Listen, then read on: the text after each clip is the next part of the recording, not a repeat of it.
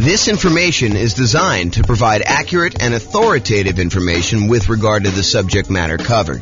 It is offered with the understanding that the presenters are not engaged in rendering legal, accounting, or other professional services. If legal advice or other expert advice is required, the services of a competent professional should be sought.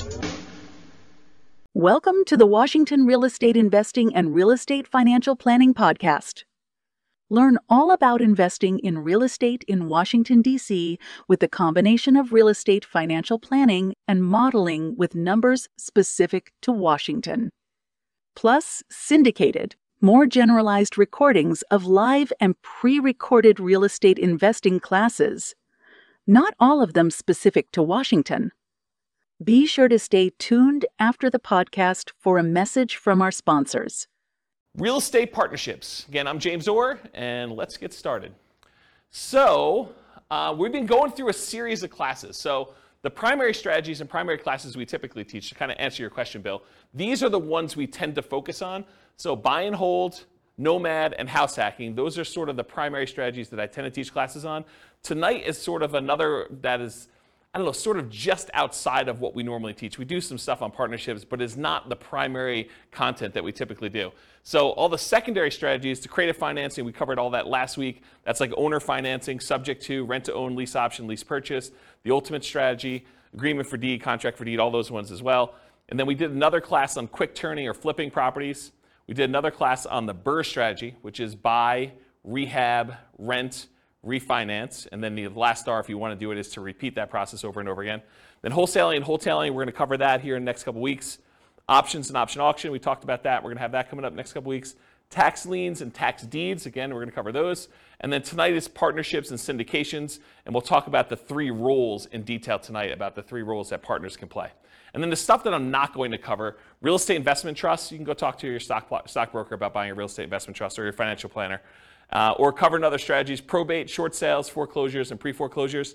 Those are sort of like topics that are covered in other strategies, so we're not going to have separate classes on those. So any questions on the real estate investing strategies and like what we're covering and what we've covered so far?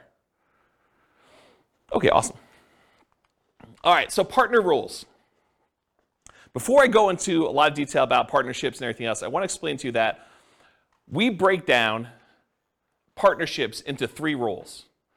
There's the deal maker, also called a syndicator, someone who goes out there, does all the work, finds the deal, ties up the deal, brings the other partners together, raises the money, gets finds someone to get the loan for the partnership, usually manages the deal itself, manages the partnership itself, usually kind of coordinates filing taxes and all the other paperwork associated with that. In some cases, they manage the property, like they actually do the property management, or they'll manage the property manager.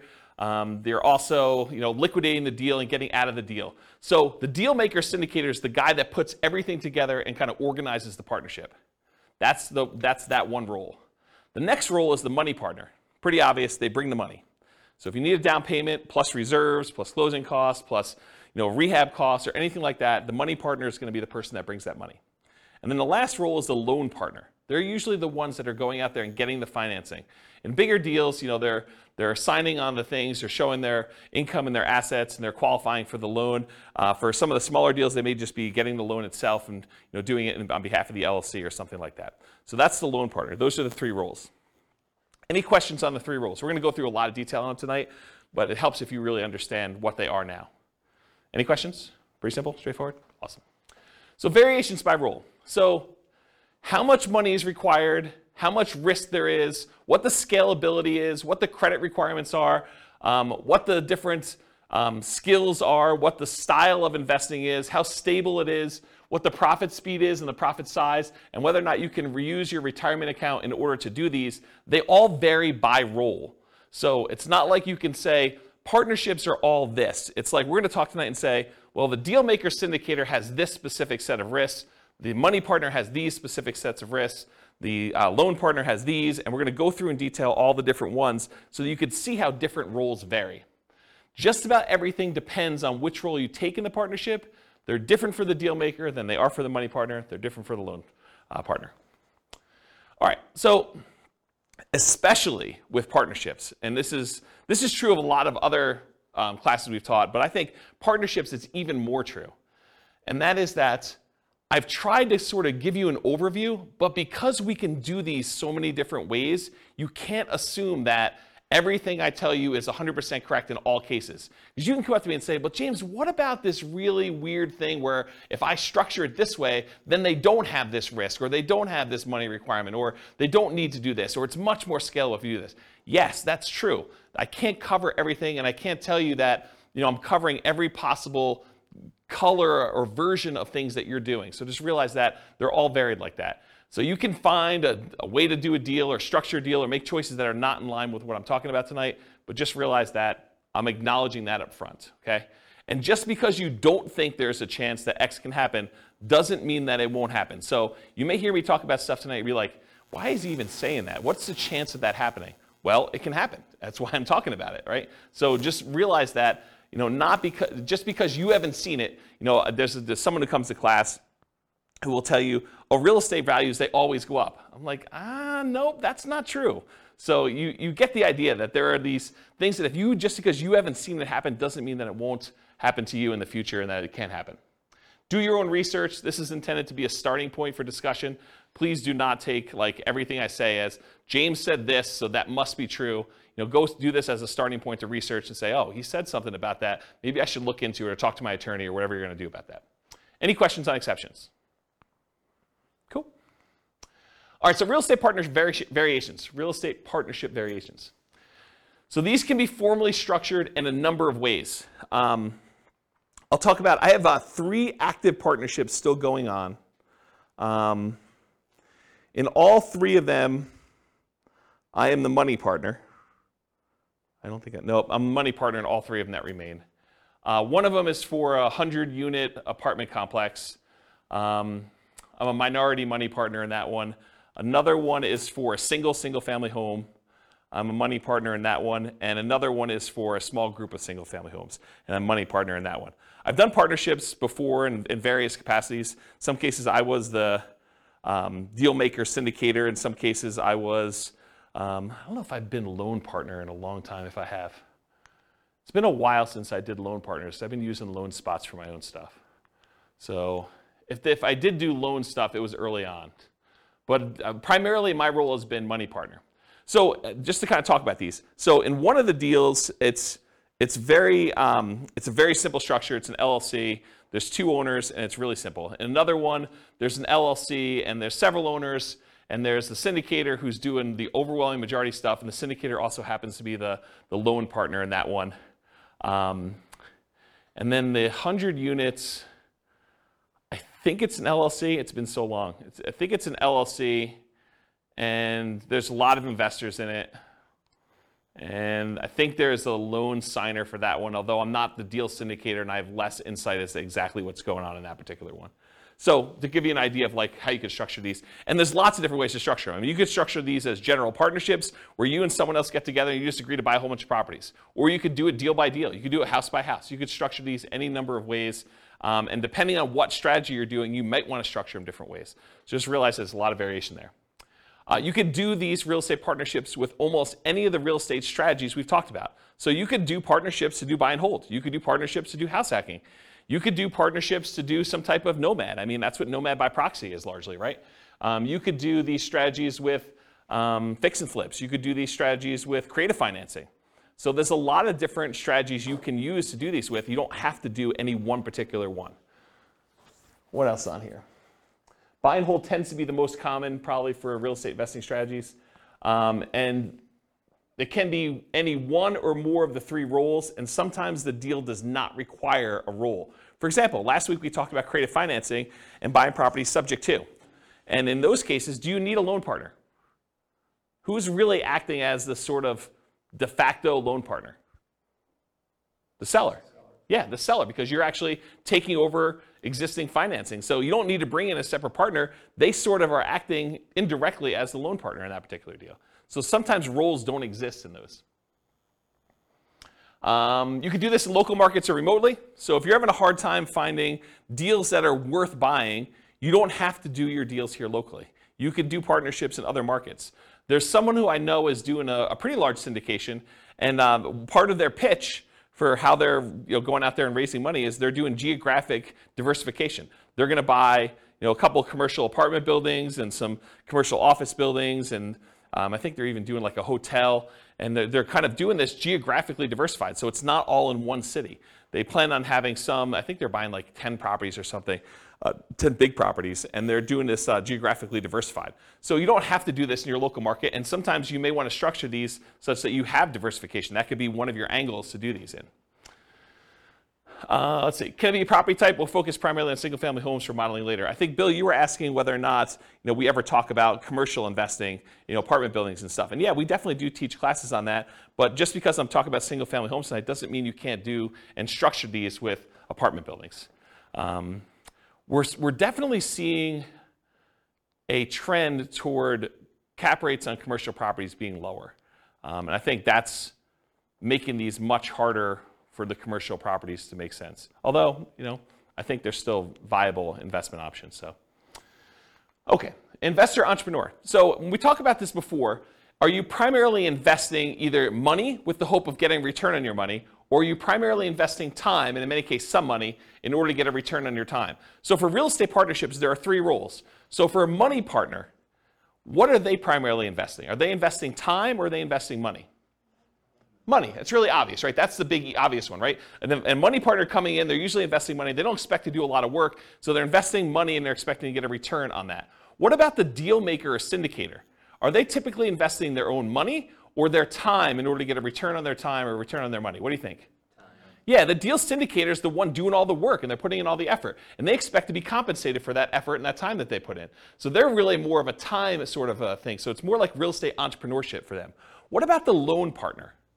For a loan partner who's going in and signing and personally guaranteeing a loan, are they primarily investing time or are they investing money?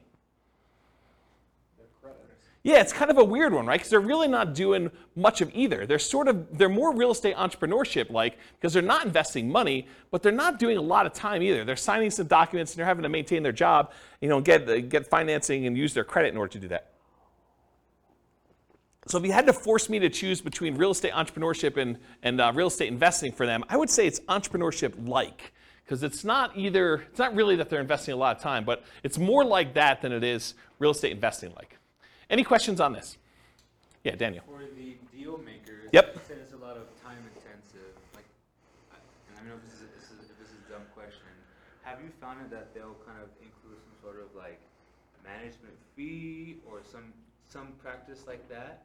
Yeah, so for the microphone, Daniel asks, for the deal maker, the syndicator of the deal, are they usually getting paid some type of management fee or something like that? And yes, the answer is absolutely.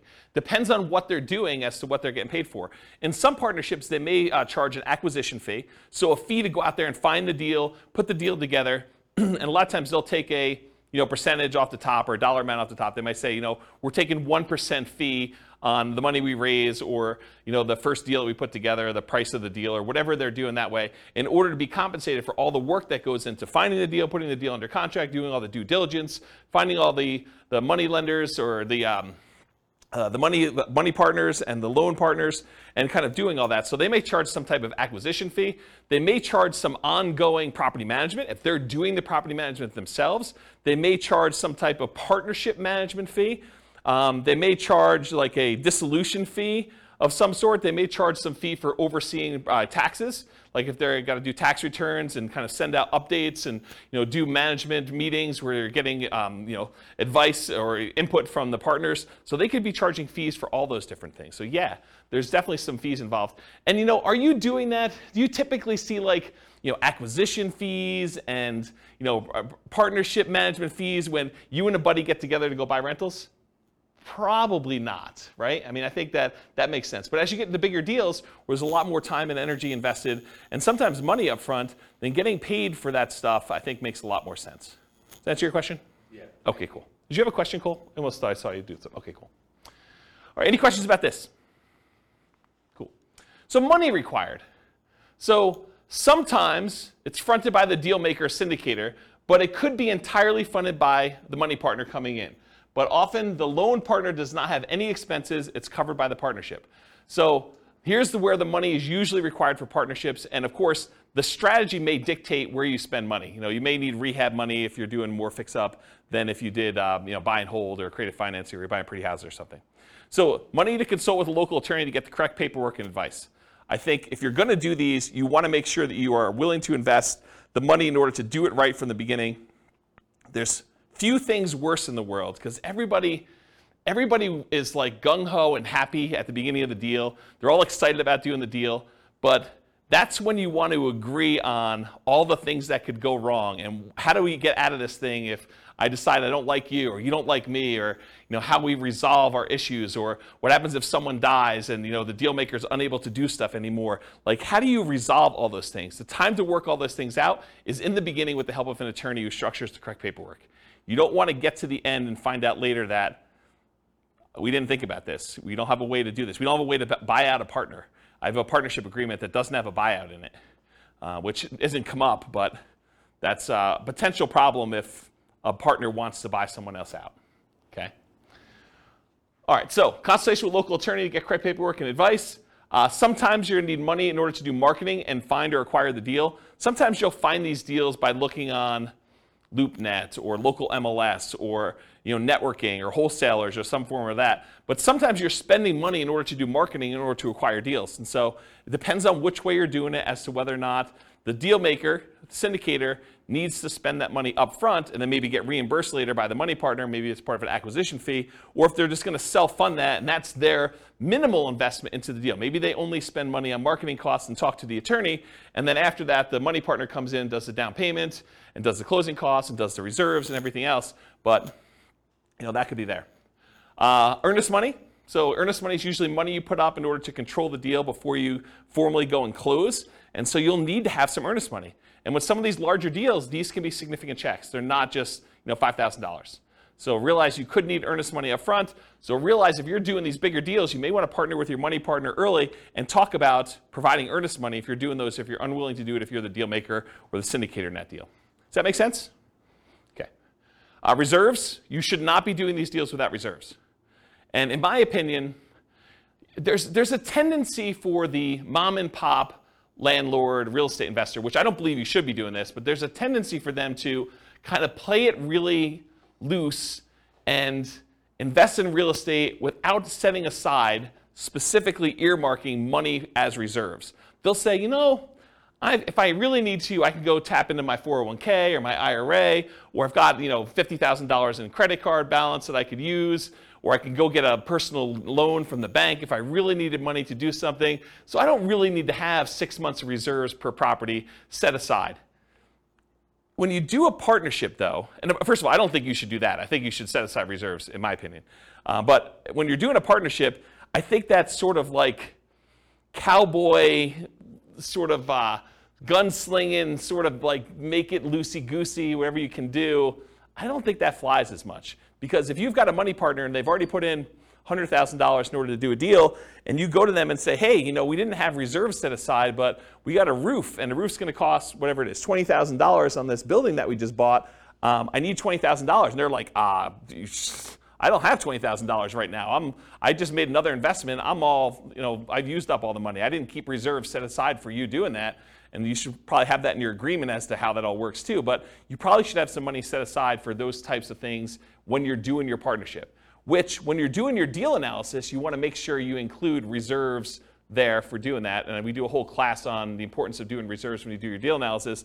And then that drags down the return you're getting, right? It's not like you just go do it and you're doing your return based on the down payment and closing costs and any rent-ready costs you have when you first do the acquisition. You really need to do the analysis with all those costs plus the amount of money you set aside for reserves to find out what your true return is, because that money really can't be used for anything else. You got to keep it set aside, and maybe it's earning 1%, 2%, 8%, wherever you're keeping it, and that's actually, you can use that as part of the return you're getting, but you should be calculating your return on your real estate investments using that reserve money too in the denominator. Does that make sense to everybody? Okay, cool. And if you're not familiar with what I'm talking about, go watch the class. I think the class name where I first introduced this concept, I think it was called Everything You Learned About Deal Analysis is Wrong. Because I think everybody else, when they do their spreadsheet, does not include reserves. So any number where you say, my cash on cash return and my cap rate return, like if you're doing those numbers and you're not taking into account the reserves, I think those are actually wrong calculations. It's not like you're just sort of off a little bit. It's like that's incorrect. And so go watch that class where we talk about that, and I have some frameworks for doing reserves, whether you're doing, 6 months of reserves or 12 months of reserves, and what the differences are and how I kind of look at those. So you definitely need reserves as part of the money required when you're doing these partnerships. Usually down payment, but there can be exceptions. There can be exceptions where you're doing, partnership deals where it's no money down. I mean, we could go buy creative financing deals where you really have no down payment required. You're taking over in a loan. So it could be that you don't need a down payment in those cases. Sometimes repair costs. Sometimes you're buying a property and it needs repairs. Sometimes you're buying properties and they're in perfect condition. So it really depends on the type of deal you're doing, but sometimes you do need repair costs for that. And then closing costs in order to close the deal. And then marketing in order to sell or occupy or fill your property, or holding costs while you're kind of doing that stuff as well. Any questions on money required for doing partnership deals? And where it comes from? Really the answer is it usually does not come from the loan partner, for this money required. Usually either comes from the money partner, or in some cases the deal syndicator, the deal maker / syndicator, and sometimes that's reimbursed, sometimes it's not. It's really all negotiated. You realize there's no formal structure for this. It's not like everything is rigidly set and you always got to do it this way. Does that make sense, everybody? This is all negotiated. That's what makes this so complex and hard to teach, is that I try to give you examples, but you could do it another way and it could be totally different. Okay? All right, credit required. So the deal maker or syndicator, depending on how it's structured and ownership sizes, some lenders may require that the deal maker syndicator sign for the loan as well, but often they do not need to sign for the loan and do not need to have credit in order to do this, especially if you're a small minority partner. If you're a deal maker syndicator and you've got a majority stake in the deal, a lot of times the lender is going to want to see you on there, signing for the loan as well. Okay? Money partner, they do not usually need to sign for a loan and have no credit requirement. This is pretty typical. It's often structured for them as a limited liability partner, and their only risk is the money they put into the deal. They're usually not personally signing or personally guaranteeing anything to do with the loan. They usually are not required to put additional money into the deal unless you write it up that way. And then if you're the money partner, you want to make sure you understand what your obligations are.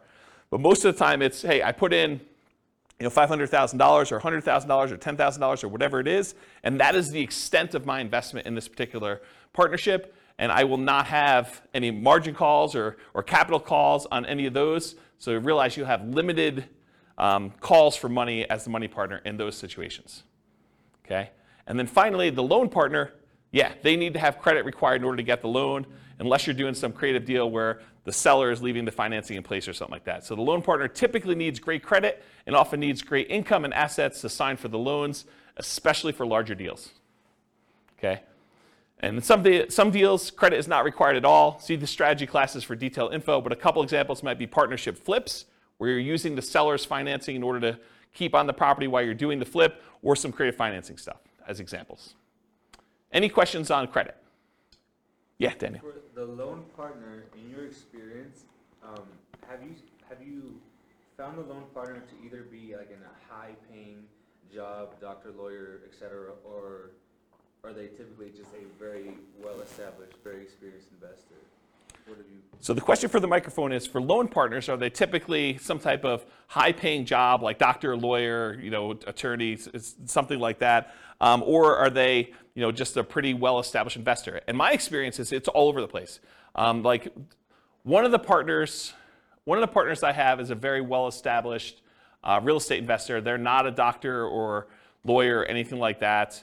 Another one, it is not a doctor, lawyer, or even what I would consider a well-established real estate investor. It's just a regular real estate investor, not crazy assets, not crazy income, just sort of that. And a lot of the ones, let me think about this. So some of the other ones I've done, they've also not been really crazy high earner type people.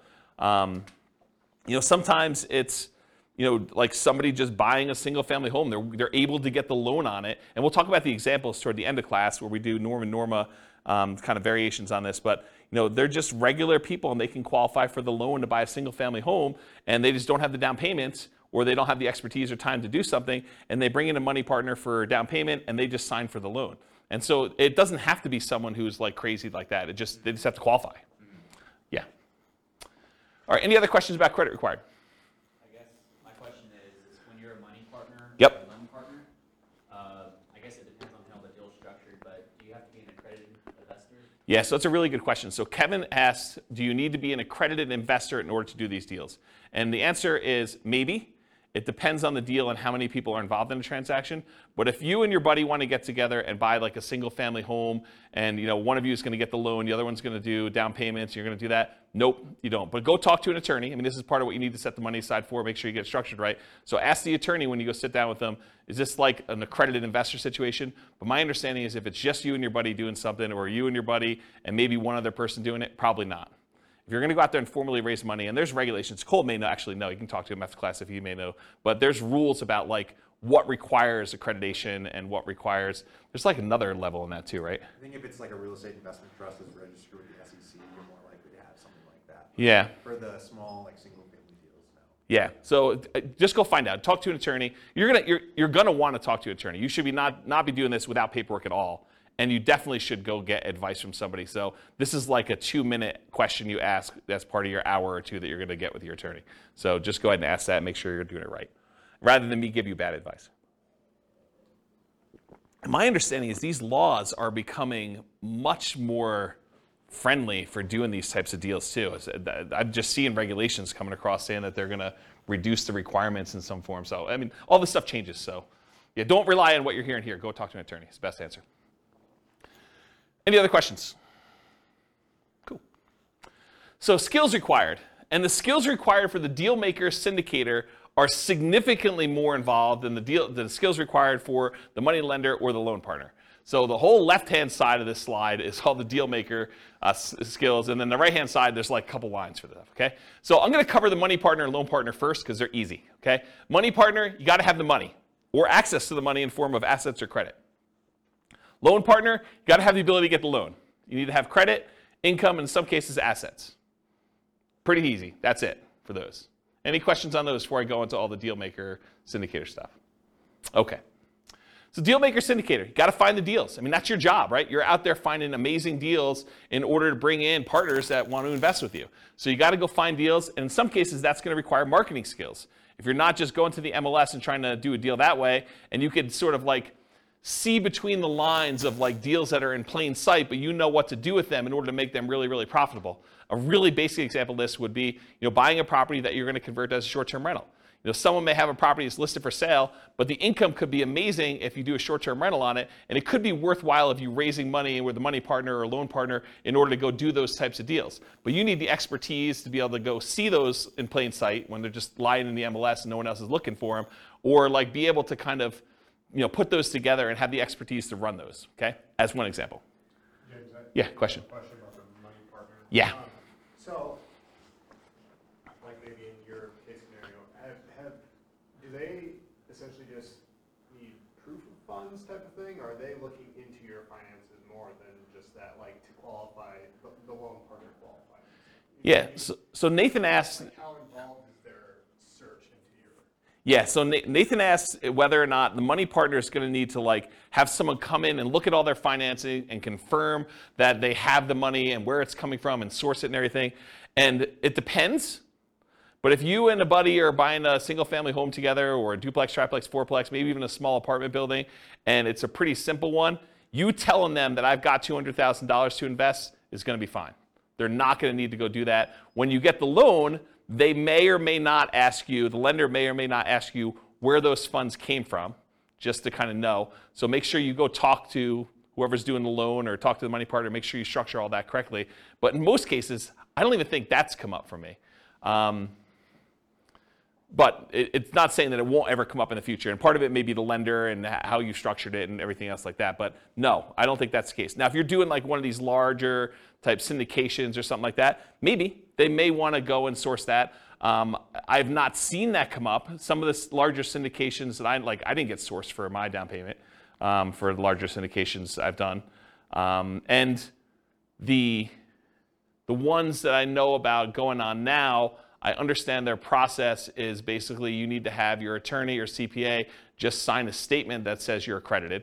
and they're not looking at stuff. You just need to do that and send in your check. So I don't think they're doing anything like that. So it probably depends, but in most cases, no, I don't think that's going to be an issue. Does that answer your question? Okay, cool. All right, cool. So finding deals, and a lot of times that involves marketing in order to find them off market, how to do motivated seller marketing of that sort. Analyzing deals, being able to estimate rehab or cash flow, you run the deal numbers, estimating value if you're trying to buy stuff under value, doing comps, things of that nature. Or if you're not able to do these yourself, you need to be able to have someone else that you could tap to do it. If you've got a real estate agent or a CPA or someone else who's willing to help you with deal analysis or help you with estimating value or anything like that, then you can outsource it. But you need to be able to perform that as part of your deal maker syndicator thing, whether it's you directly or you're using someone else to do it. Deal structuring, and part of this is negotiation, but structuring the deal and also negotiating with the partnership as to how that's going to be structured. Raising money, you need to go find your money partners. Also, finding financing, finding your loan partner to be able to do that. So that's another skill you need to have.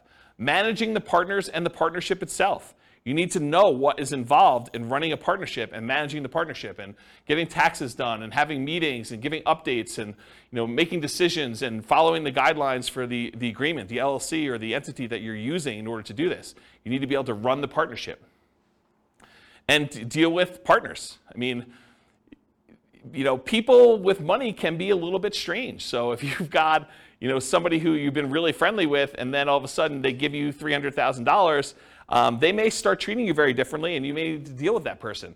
Especially if things don't go your way. I mean, when the market goes your way, I think a lot of times everything seems super smooth, right?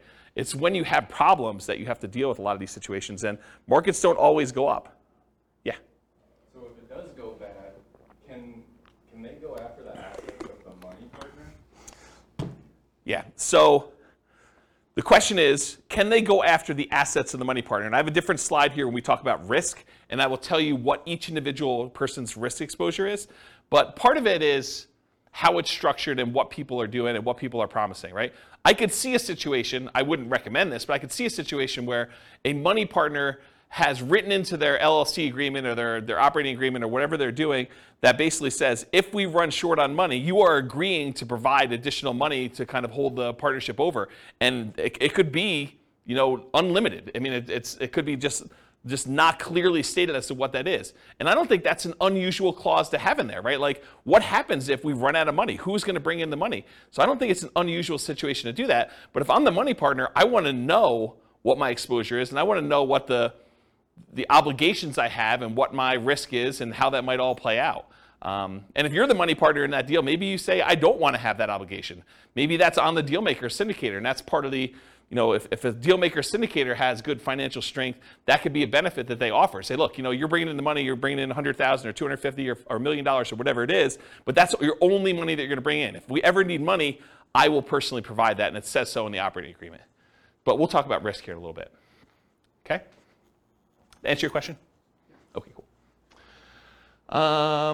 Selling or filling the property, if you're doing that. Property management, and this could be, you hiring a property management company and managing the manager, or it could be you actually, as the deal maker syndicator, doing the actual property management.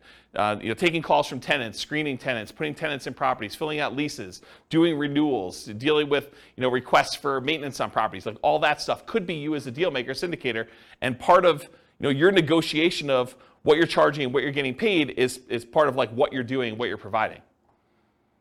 Rehab of the property, so you might be doing some work yourself, you may be managing subcontractors, or you might be managing a general contractor depending on what you're doing, and even if there is rehab on the types of deals you're doing. And then maybe sales skills. You got to sell the seller if you're out there doing deals with individual sellers directly, you're not going through brokers. You got to be able to sell the buyer if you're selling properties. That's a sales skill. Or if you got to sell the partners on why they should do this partnership deal with you. So it's a sales skill. It's not just, I love real estate, I like looking at properties on the weekend. It's, it's salesmanship and probably some technical skills as well. Any questions on skills? You can see the deal maker is responsible for a lot of stuff. On the deal structuring, like when you're talking percentage of ownership. Yep. Say I go in with a buddy, I got $50,000, he's got the good job. We both find the deal together. I know it's negotiated, so it can be whatever you want, but Yeah. like what's reasonable or I know it's very broad, so you can't, it's hard to answer, but I feel like you need some parameters because it's like, I don't know. Yeah. So Bill's question is, what's a reasonable percentage that a deal maker syndicator should get? What's a reasonable percentage the money partner should get? What's a reasonable percentage that the loan partner should get? And it's all negotiable, as you said. The challenge is everybody has their own perspective, and everyone thinks that their role is the most important role, right? And I should probably do these classes again. But when we've taught partnership classes in the past, we had a much different format for, this is just sort of a partnerships as a strategy class. And we had classes on partnerships and how to do them and like what the rules are. And there's a lot more, there was different detail. It wasn't more detail, it was different detail. And then we used to do a second class. And the reason why I'm telling you a story about this, we basically teach a class on how to do partnerships. And then the next week we'd come to class and we played the partnership game. And the partnership game was everyone got game pieces that said kind of like what their negotiating range was for the different roles. And then we'd have like 30 people in a class, and 10 people would be told that they're money partners, and they'd have a green name tag. 10 people would be told that they're the deal maker syndicator person, and they'd have their spreadsheet with the deal that they have, how much cash flow, how much down payments required, all that stuff. And they'd have some parameters that they need to do, and it'd be 10 of those. And then we'd have 10 people that were loan partners that can get loans on the deal and do that. And we'd set everyone loose in the room. And they had to team up in groups of 3 and negotiate the terms of the deal that they felt they won, they were comfortable with. And you'd see, and then at the end of class, once we did everything, and most people came together and structured a deal, worked it out, we would list out on the board what the ranges of what everyone negotiated. So we'd say, money partners got between X and Y, and that seemed reasonable, and some people were happy. Some people were like, oh my gosh, they were able to negotiate that. And then we'd have the loan partner version of that, and we'd have the deal syndicator. And the answer to your question is, it was all over the frickin' place.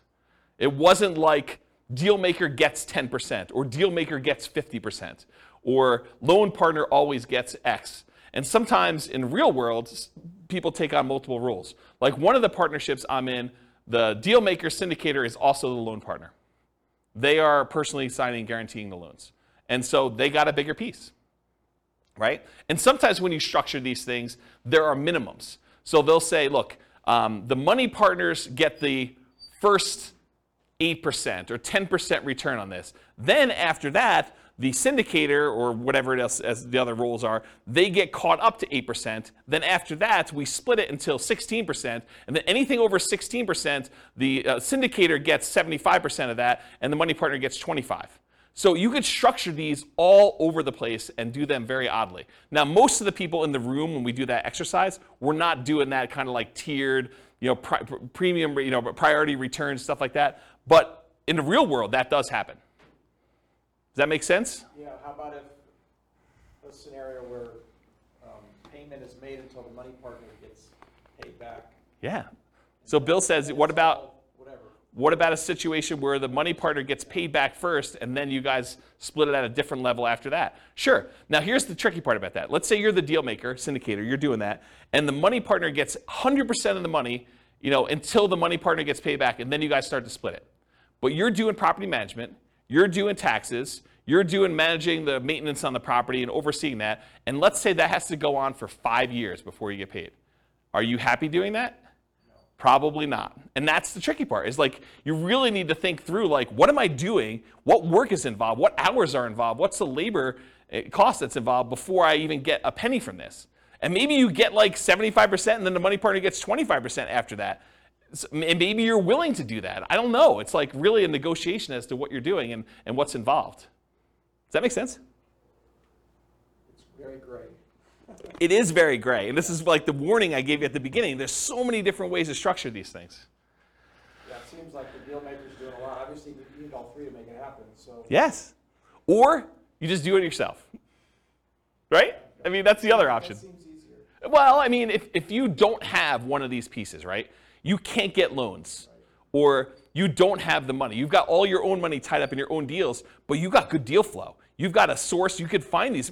You got more deals than you could possibly fund yourself. Or maybe you're at your limit of your loans. You can only get, the second tier, adjustable rate mortgage, type loans from a portfolio lender now because you've got 10 loans in your name and now you really need like a loan partner to do deals, but you got sources of great deals. Maybe you even have down payment or you have a source of down payment. You have another partner who's like, hey, I got plenty of money, let's do more of those deals, but your loans aren't great anymore and you can't get any more. Maybe you do go partner with someone who can get 30-year fixed rate financing because they're not at their 10. Does that make sense? Yeah. So it's tricky. All right, questions? Oh, personal question. Okay. Like, how did you know you were ready to enter a partnership? How did I know I was personally ready to enter a partnership? In the 3 that I'm in right now, one of them I had excess money, and I was just, it was right. I mean, I just needed a place to put money. Another one, it was convenient. So it wasn't even that I had money or anything like that. It was just a matter of convenience doing it. And the other one, it was like a buddy who was like, hey, let's buy this property together. And I was like, all right, let's go do it. It was really off the cuff. It wasn't like thinking it through on those 3. And in the past, sometimes I've intentionally sought out partnerships. So it was very deliberate going in, and I knew I wanted to do it. Yeah, so I don't know. That's kind of, but I don't know. Sometimes it's like, especially when you know the investment. I mean, I was already buying another one in the same neighborhood at the same time. So I just bought 1.5, right? Because another buddy of mine was like, hey, let's go do this. I'm like, great. You do the loan for that one. I'll kind of oversee it. You know, that's what we'll do this, and then we'll split it 50-50. That was the way we structured that particular one. You put up half the money, I put up half the money. We're basically not going to pull profits out. We're just going to let the money sit in reserves. If we want to pull money out later, we can do that. But we're just letting it just sit there and accumulate reserves and holding on to it. And, you know, that was the way we structured that one. And Yeah. when there's like more than you and a buddy, do you guys have like meetings like monthly? Not monthly. Or quarterly or whatever? Yeah. Just, like make sure that like the deal makers like doing taxes and all. Yeah, the question was, how often do you meet as you know when you're doing these deals? And I think it does increase with complexity. Like the buddy and I one, we still have to meet for the LLC. So there are meetings, usually done via email in this case, but there's still meetings. Not that I can't get on the phone, but they're usually just not paper trail sort of stuff. They're done that way. But yeah, when you do the bigger ones, yeah, there's meetings. The larger one is usually like there's a webinar, and that's sort of the meeting where there's information given out that way. But I don't personally attend the webinars. I sort of just let it go. I'm not super, maybe I shouldn't even be saying this, but I'm not super involved. It's just like, I don't even list it. Like when I do my modeling, I don't even list it on there. Like it's that type deal. And the other ones where we get together, before COVID, we were probably doing, especially if there's stuff going on, like once every 6 months, maybe a little bit less frequently. But if there's not a lot going on, if it's in steady state, you got tenants in there, there's nothing happening, there's nothing to get together about, right? I mean, and then there's checks that come for a period of time. So yeah. Does that help? Mm-hmm. Yeah. Okay, cool. Yeah. Can you use 1031 money into? Yes. The question was, can you 1031 money between partnerships and into other stuff? It's like kind.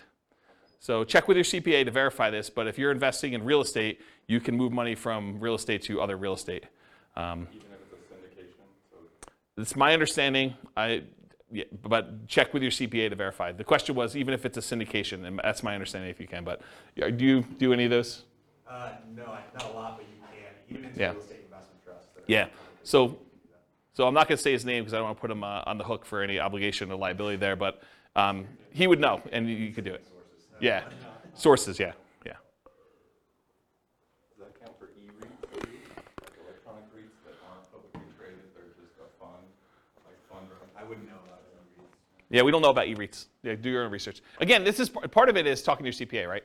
Like, I don't know. In general, I love teaching classes and providing information, but it's a starting point for you to go, oh, here's my list of questions for my accountant. Here's my list of questions for my attorney to verify that what James said is true. You should not believe anything I say is like true, right?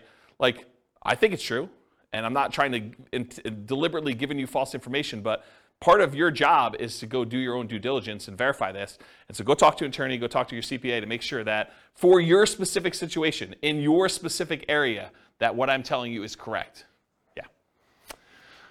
All right, any questions on skills required? Sweet. Stability. So Shane Parrish, who was from Farnham Street, sent out an email on his blog. This is probably months ago at this point. And in the article, he basically talked about this idea of things being stable, whether something is actively stable or passively stable. Something is actively stable, it requires your attention and your input in order to make sure that you don't die or something bad doesn't happen. And the example I think he used for that is his example was flying a jet. If you fly a jet and you're not actively engaged in flying the jet, things could go very, very badly and you could die. Versus an example of passively stable is like a boat. If you're in a boat and you stop rowing, the boat will just float there. And it's sort of like passively stable in that way. Real estate as a whole, not partnerships specifically, but real estate as a whole is actively stable. If you don't do anything with your real estate, if you're not paying your taxes and you don't have to have insurance, but if you don't pay your taxes at least, you're going to lose the property. If you've got a mortgage on the property, you're not paying that, you're going to lose the property. And if you're not managing your tenants and managing your properties and doing maintenance on them, it's required. So it's actively stable in general. Partnerships specifically vary a little bit based on the role, but they are also actively stable. So for example, the real estate partnership where you're the deal maker or syndicator, that in my opinion is very actively stable. You have to be doing stuff actively in order to keep that thing running. You need to be managing the partnership, you need to be managing the financing, you got to be managing the property manager or the tenants directly. You got to be doing all that stuff. For a money partner or a loan partner, yeah, it's actively stable in that the investment requires some work to be done, but do you really have to be doing a lot personally? Probably not. But there is something involved in there. And so I put down it's actively stable just because real estate in general is, but you're not having to do a lot of stuff yourself. In some cases, you may need to submit financials, especially if you're doing like these larger deals or commercial loans. A lot of lenders are going to want updated financials every X period of time, whether that's a year or 5 years or 6 months or whatever it is. They'll want to see some updated financials from you to make sure that everything's good. Otherwise, they can call the loan due. For smaller deals, that's probably not happening. But that's a possibility as an example for the loan partner. And for the money partner, maybe you have some responsibilities to put more money in. Depends on what your agreement says. Okay, any other questions on stability? Sweet. Scalability. So is doing real estate partnerships scalable? Is it a way to build wealth? And how big can you get with it? So real estate partnerships for the deal maker or syndicator are often limited by deal flow.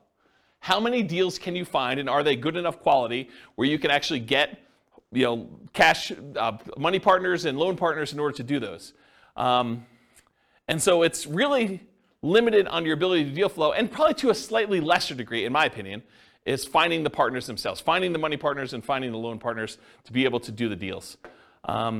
So in my opinion, that could be considered a wealth building strategy because once you're able to find enough deals and partners to do it, you can scale pretty big. It's not like you're limited by the number of loans you can get or how much money you actually have yourself. You can really scale this up. For money partners, it is limited by the money you have to invest. So it can largely be passive wealth building strategy, but it's scalable only based on how many partnerships you can find and how much money you actually have. So I don't know, I wouldn't consider that super scalable because you're limited by your own money stuff. Loan partners, it's very limited in my opinion. It's limited by the number of loans that you can personally guarantee and qualify for, and it's not typically scalable unless you graduate to signing for larger commercial loans. So you can scale it, but I think it's more limited if you're doing like single family homes, duplexes, triplexes, fourplexes. Once you get to larger deals, then it's a matter of your assets and your income and your ability to qualify for these larger deals. So depending on the real estate investing strategy being used by the partnership, there may be additional scaling limitations imposed by the strategy itself. So if you're doing things that are hard to scale just because the strategy is hard to scale, realize that could be an additional limitation for you. Any questions on scalability? Cool. So risk exposure. I think this was your question, Nick, right? All right, so let's talk about risk. For the deal maker syndicator, I've kind of arbitrarily given them a medium risk rating. Why is it medium? Well, I do think there's some risk, but it's usually not a lot of their own money, and it's usually not them personally guaranteeing signing a loan, although in some cases, they do have some of their own money invested in the deal, and in some cases, they are also personally signing and guaranteeing the loan. So if you had those in there, I'd probably say it'd be higher risk, but for the most part, the deal maker syndicator is not putting up their own money, and they're not signing for the loan, so their risk is sort of like medium. there's sort of their reputation at risk, there's their time at risk, and then you've got all the other risk of just being in the deal as to whether or not they're going to make money, which we'll talk about here in a minute. So the deal maker, I'd say, is sort of a medium risk. The money partner is also medium risk as well. They can lose their money, and it's usually limited to the amount of money that they invested. If you've got like a limited liability partnership or limited liability company, and they say, look, I'm going to invest $100,000, but that's all I'm putting in. There's no other things in the operating agreement or anything like that that says that they need to come up with more money, then that's their limit to how much they could lose in the partnership. It's not like they can go after them personally and do stuff, right? So unless they're managing the property and they have risk for part of the management too, which is a different thing. But a pure money partner, really that's their limitation. Now the loan partner is different though. The loan partner, and by the way, for the money partner, they're the first ones that lose money, right? If property values decline, where does that come from? It comes from the down payment. And so the down payment that the money partner gives is the first to lose money. So if we had to get out of a deal, if we were in a partnership together and we had to get out of a deal and we had to sell less than what we bought it for, then it comes out of that money partner's money, right? If we had to sell a property for less than what we bought it for, then they're the first ones to take that hit, okay? But for a loan partner, they come in there and they're personally guaranteeing the loan. And personally guaranteeing the loan is you're guaranteeing it to the lender. So really, you're only having to make a guarantee if the lender loses money. Right? So if the lender comes in and property values go to zero, which isn't likely to happen, but if it goes to zero and the lender's like, look, I loaned you $1 million and I didn't get any of my money back, so now I'm personally coming after you to make me whole for the $1 million, the loan partner, because they personally signed and personally guaranteed that loan, could be obligated for that $1 million. But in a more reasonable decline in value, went from being worth $1 million to now being worth, $800,000, and the money partner had to come in with $200,000 as their down payment in order to get that deal done. Well, the money partner is going to lose their $200,000 first. So the property values have to drop by 20% in this case in order to have the loan partner have any risk in the deal where they're going to lose some money. Does that make sense? Okay. So a loan partner I would also consider to be medium risk. So everyone has medium risk, but it's for different reasons. And I talked about the loan partner is typically protected by a healthy size cushion of down payment. So typically the money partner is the first in line with that risk. We talked about that. And the loan partner is technically unlimited risk, although theoretically it's more likely to be the amount of the loan that is their risk. It could be for more. If the property that you own is now worth negative money, it's going to cost $500,000 for the lender to actually clean up an environmental waste issue on the property, and they go after you for the whole loan balance plus the $500K in order to do the cleanup. It's more than a loan amount, right? Technically. So it could be something that's worth more than a loan amount. Although I think these are like really unusual examples, right? This is exceptional. All right, so the general risks of partnerships, not specific to any role. Possible marketing money, having spent money on marketing and not finding a deal, marketing to buy, marketing to occupy the property, marketing to sell, possible rehab risks, so finding out something about the property while you go in there. You already bought it, you're doing rehab on the property, and things come up that you didn't expect. Possible interest rate risk. You buy the property, you're under contract on the property, there's an interest rate risk, or you're going to sell the property, you have a tenant buyer in there, and while you're holding the property, interest rates go up, and now your tenant buyer can't qualify, so you have the interest rate risk while that's happening. Possible price decline during ownership, I think that's self-explanatory. Possible rent decline during ownership, I think that's also self-explanatory. Then you've got all your typical tenant and property management risk. Being accused of violating fair housing or something like that. I think those are all the normal risks you have with just buy and hold strategies in general. That's an additional risk you have with the partnership. And possible partnership risk, and especially based on how the partnership is structured. If you do some type of general partnership where both you and your buddy are general partners in the deal, and he does something stupid, you could be dragged into that. So realize how you structure these matter. You should go talk to an attorney and do that, but there's some partnership risk based on how partnerships are structured.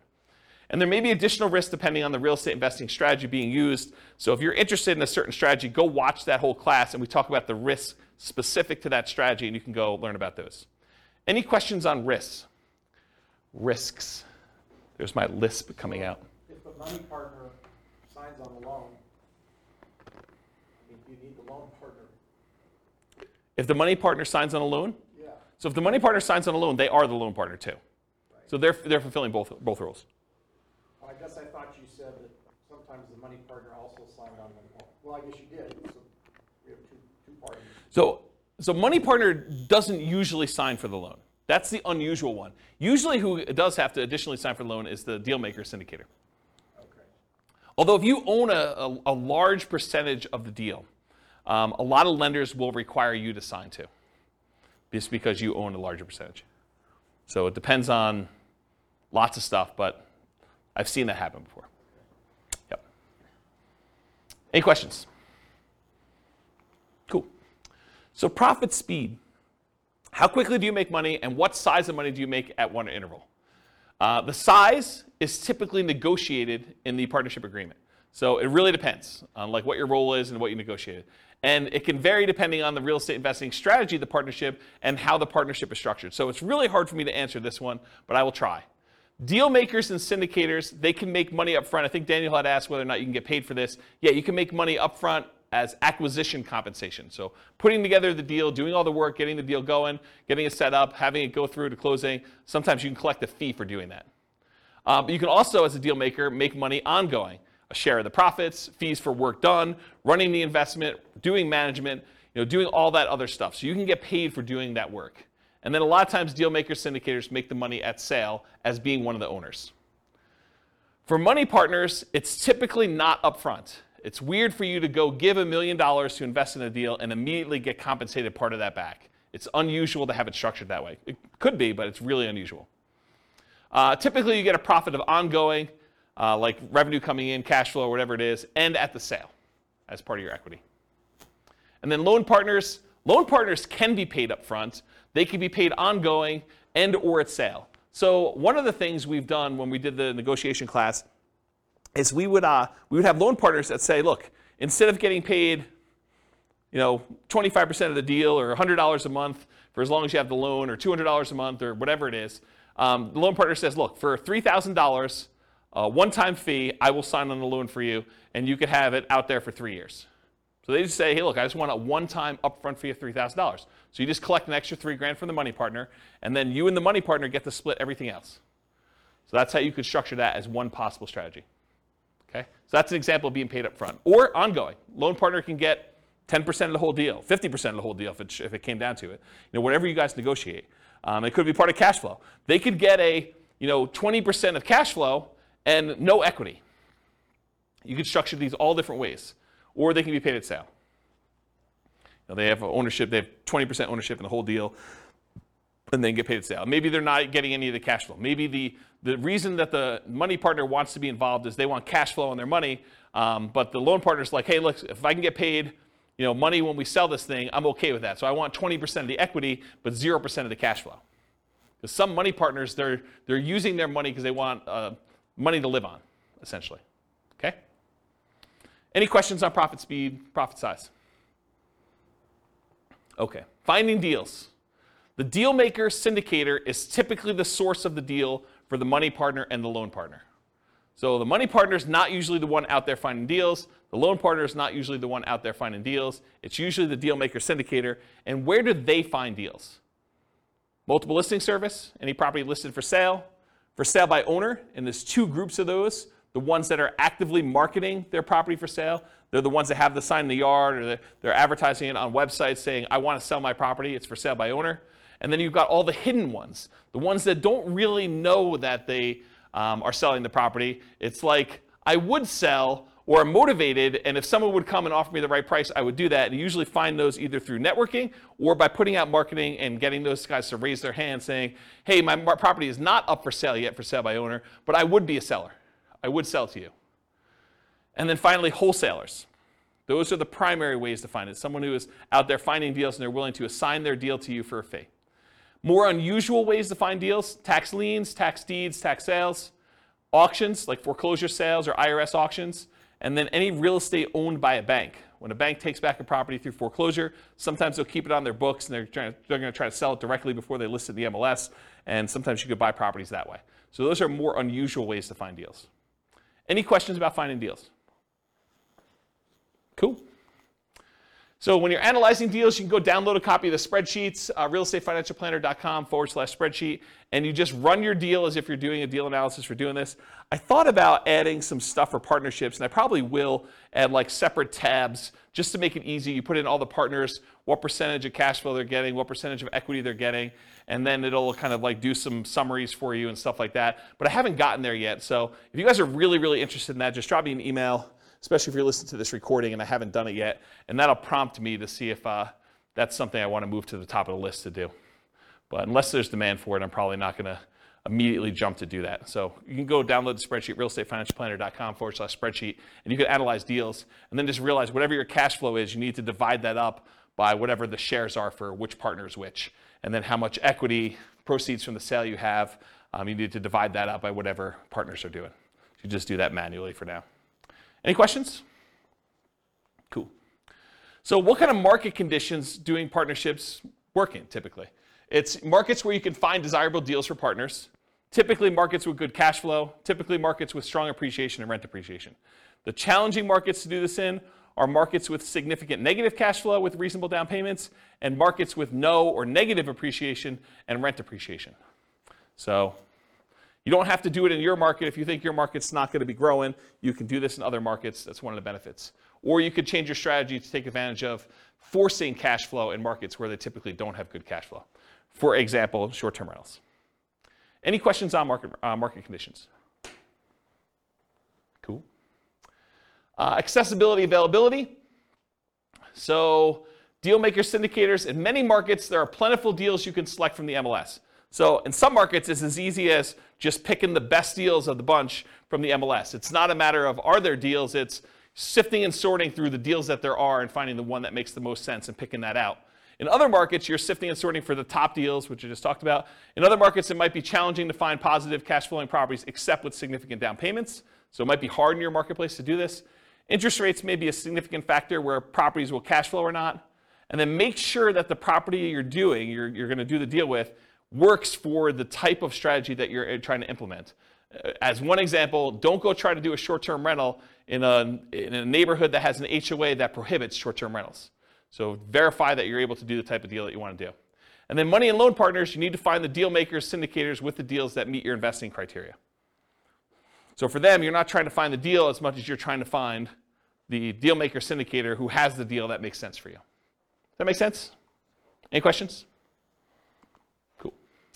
Using retirement accounts. So can you use your retirement account to do partnerships?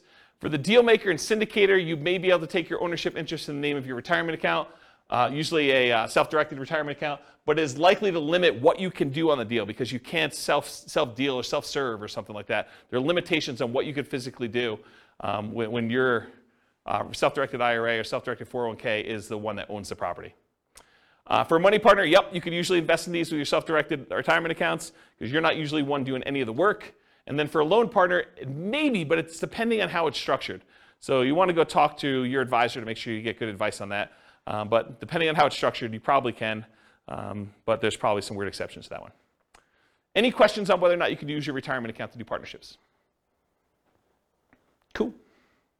All right, so now we're going to go into more of the quantitative analysis. So you'll notice the structure of this class and the previous classes and all the different strategies. I sort of do a more qualitative analysis of like how the deals work, what the risks are, what the scalability is, what money is required, what skills are required, all those different things. And now I'm going to switch over and I'm going to do numbers. And I don't think a lot of folks do number-based analysis for different strategies, especially comparing one strategy to another where you compare numbers. And so that's what we're going to take for the rest of the time. We got like 45 minutes left or so. And I'm going to dig into different strategies, how long they take for you to achieve financial independence. And then we're going to look at how partnerships perform for you achieving financial independence. But I will tell you, as we've discussed in detail tonight, it is really hard to formulate like what a reasonable setup for these things are, right? Like there's so many variations and so many different things you could do that it's going to be really tricky to do this. And You probably want to go do additional modeling depending on what you're specifically doing. I'll do some really kind of like plain vanilla-ish ones, but there's so many different variations on this. It's going to be really, really hard to just pick one and do it.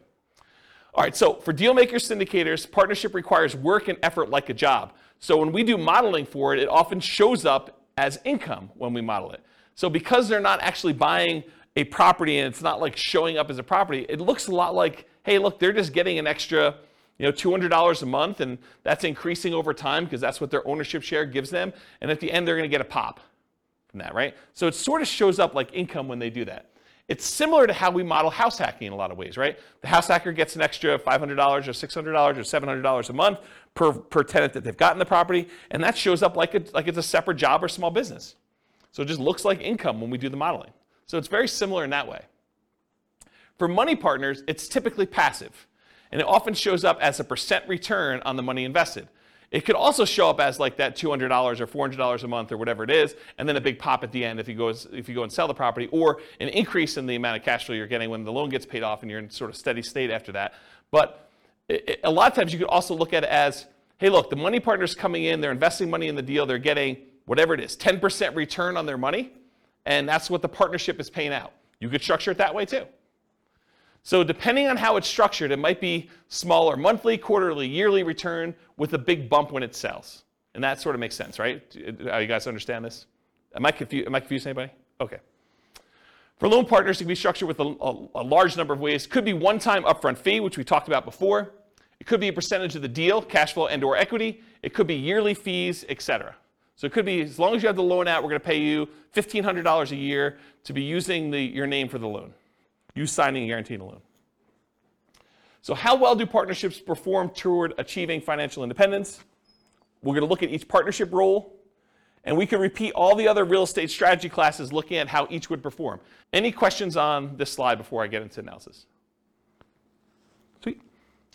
So let's talk about how I define financial independence, and then we're going to talk about how it's weird to model for each of the roles. So financial independence, as I define it, and we're going to do this mathematically, is when your investments provide your minimum target monthly income in retirement.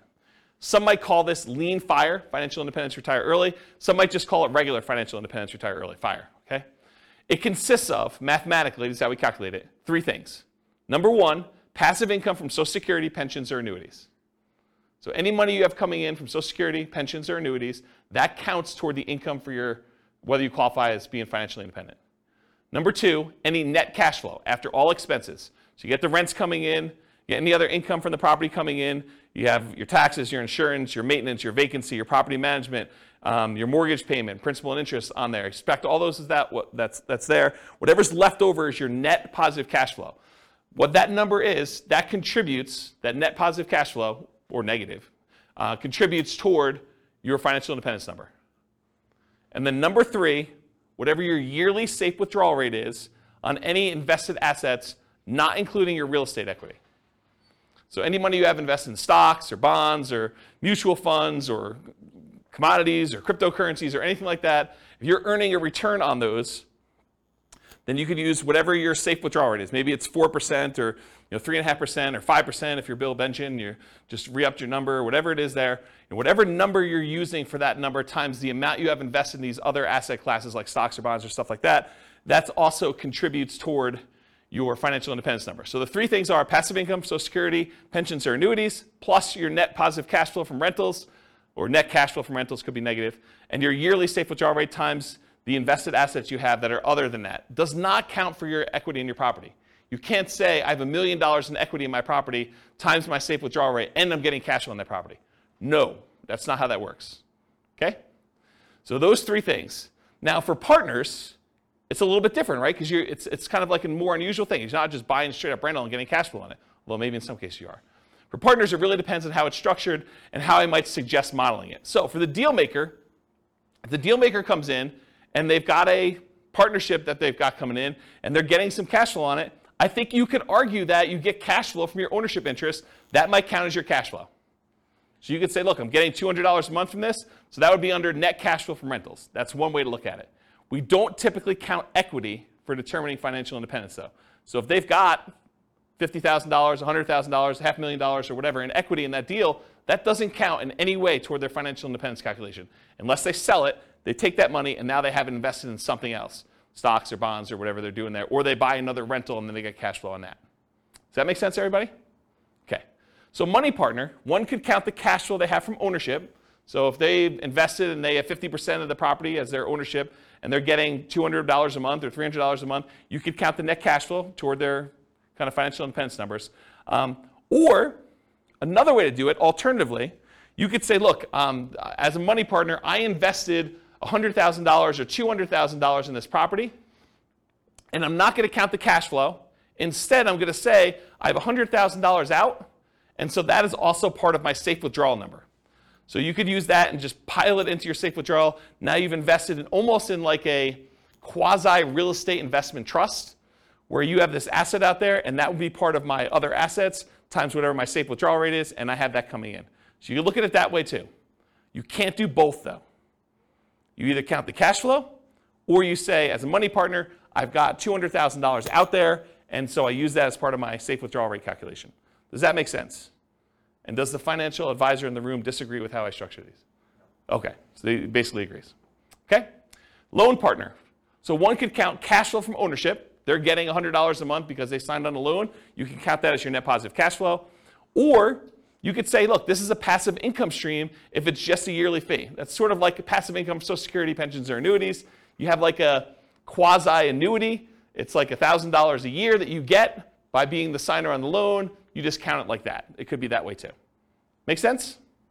Okay. There are a lot of different ways to model these, some better than others.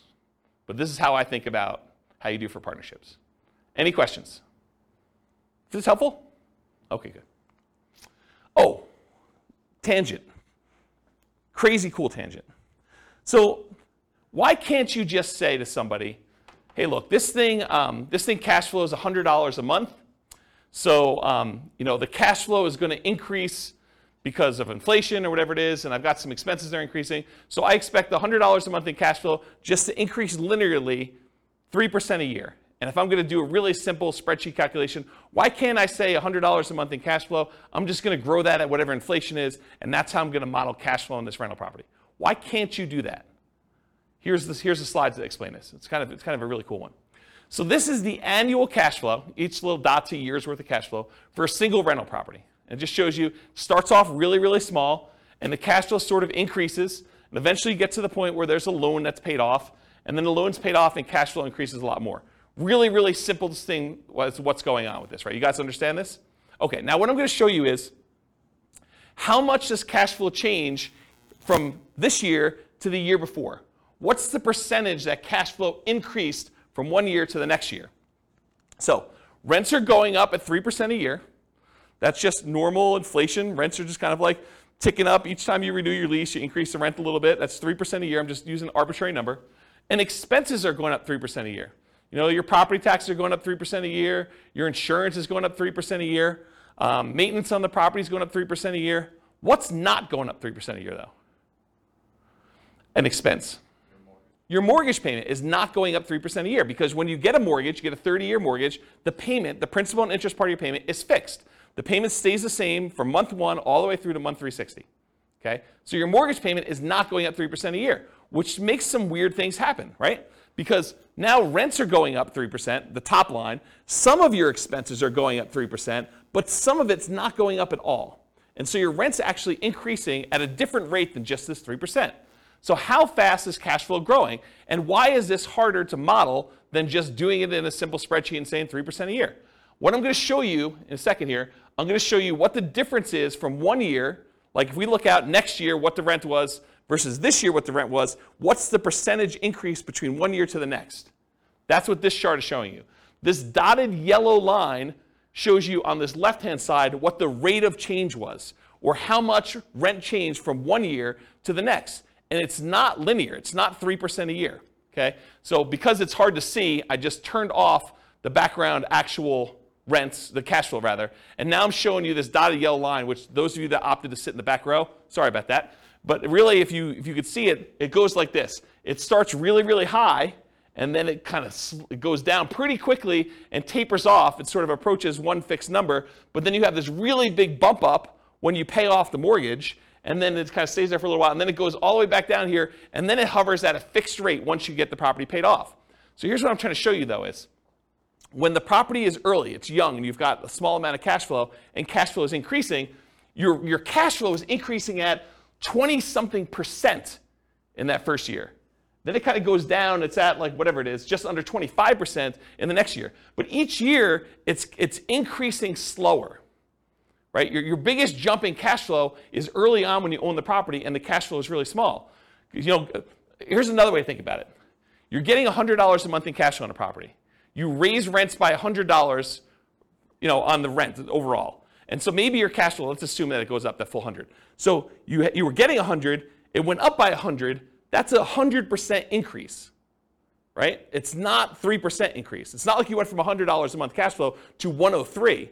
It's because you had a fixed dollar amount increase and the cash flow was so small, the percentage that cash flow increase is really, really significant. So you can't just go model in a spreadsheet that I made $100 a month in cash flow, next year I'm going to make 3% more. You can't do it because it changes every year. And this is how it changes. This is the actual graph that shows how it changes. And it becomes asymptotic, fancy math term for those who know what I'm talking about, but it becomes asymptotic to whatever the rents are going up at, 3%. Eventually, once your mortgage is paid off and that fixed part of that payment eventually goes away, it becomes basically about 3%. Make sense? Okay. And I'm just going to throw a curveball out there. You can tune out for 30 seconds. But if we take into account cash flow that includes cash flow from depreciation, the tax benefits, it's a little bit more interesting because when you lose your depreciation benefit after 27.5 years, your cash flow actually goes down for that period of time. Then a couple years later, you pay off the property, it bumps up, but then it kind of hovers around 3% again. And this curve is a little bit more reasonable because you were already making more cash flow because you had cash flow from depreciation added in. Okay? Tune back in. Welcome back, everybody. All right. I gotta take a drink. I noticed my voice has been weird since I had COVID. Anyone else noticing that? My voice is going? No one else? Just me? A little bit? All right, so changeable assumptions. So these are the assumptions I use. They're based on some characters from the Real Estate Financial Planner podcast, Norm and Norma, if you're kind of familiar with them. So these are the assumptions I use, but you can copy these to your own account and change any of the assumptions. So if you're like, James, I wish you did $80,000 a year in income, or I'm not saving $1,000 a month, I'm saving $2,000 a month, but otherwise this is me, or my properties where I live are not $375,000, they're $200,000, or they're $1 million, or whatever they are. You could change all these assumptions. So Norm and Norma, they're married, they're both 21 years old, recently out of college. They graduated, they work in a technology department of a large healthcare business. They have a total of $10,000 saved up between the two of them, not each. They earn $72,000 per year combined. $36,000 each, or $18 per hour times 2,000 hours worked a year is $36,000 per year. Each person combined $72,000 total. They're saving about $1,000 per month before they buy any houses. They're renting right now, and they're able to save $1,000 a month. They're obsessed about achieving financial independence so they can retire early. And these are the same folks that have gone through all the different strategies we've taught. So it's the same assumptions we use for buy and hold, fix and flip, house hacking, creative financing. All of these are the same assumptions so that we can kind of compare them and see how long each strategy takes for them to be financially independent. They want to find their best path to financial independence together. And for them, that means fastest and safest. They're going to look at some risk things. We're not going to cover risks tonight, but we cover risk in the podcast. They're both taking Social Security at age 67. And I estimated that they're taking Social Security based on them working fully until they're age 67, which in our modeling, they don't do that. So if they're financially independent by age 50, they stop working. So my modeling for Social Security is not conservative. It assumes that they've worked all the way through 67 and that the amount that they're earning at 67 is that they worked through that period of time. But it's not true. And so it's less conservative to model it that way. But my argument is they're already financially independent. Social Security is sort of a bonus, so it doesn't really matter, right? If they really are financially independent by age 50, does it matter that they're getting an extra $1,000 a month from Social Security? I don't think so. It just adds a little extra bump, but they're already there. Okay? That's how I can justify it to myself. Any questions on their assumptions? Cool. So limitations by rule. So if they're the deal maker or syndicator, many of these assumptions don't limit them except that it's a separate job. So it doesn't matter how much they make or what their savings rate is or anything like that. If they're the deal maker, they're not concerned about debt to income and being able to qualify for loans or how much money they have to invest in the deal. They're the ones putting together the deal themselves. So as long as they can work enough hours to do the deal maker syndicator thing, it doesn't matter to them. It's not a limitation. Now, they could invest their own money or credit in other deals. I didn't model it that way, but because they have their full money that they've been saving up and their full credit that they were using, they could go do in parallel buy and hold, house hacking, nomad, creative financing, fix and flips. They could do other stuff in addition to these partnerships. I didn't model it that way. I basically said they're investing in the stock market instead. So they could be doing this in parallel. And if you want to know how that performed, go look at previous classes. Now, if they're the money partner, though, the amount that they have saved invested is the primary limitation. The fact that they're saving $1,000 a month, that's going to limit what they can do. If a deal syndicator needs someone with $50,000 and they only have $20,000 saved up, they can't do the deal unless they become one of two money partners. So it doesn't matter if they can qualify for loans or anything like that. The money that they invest in the partnership likely limits them to being able to do other deals in parallel, though, as well. So because they're putting money into other deals, they're not going to have down payments for doing nomad or buy and hold or house hacking, and not until much later when they have money coming in from those deals. Does that make sense? Okay.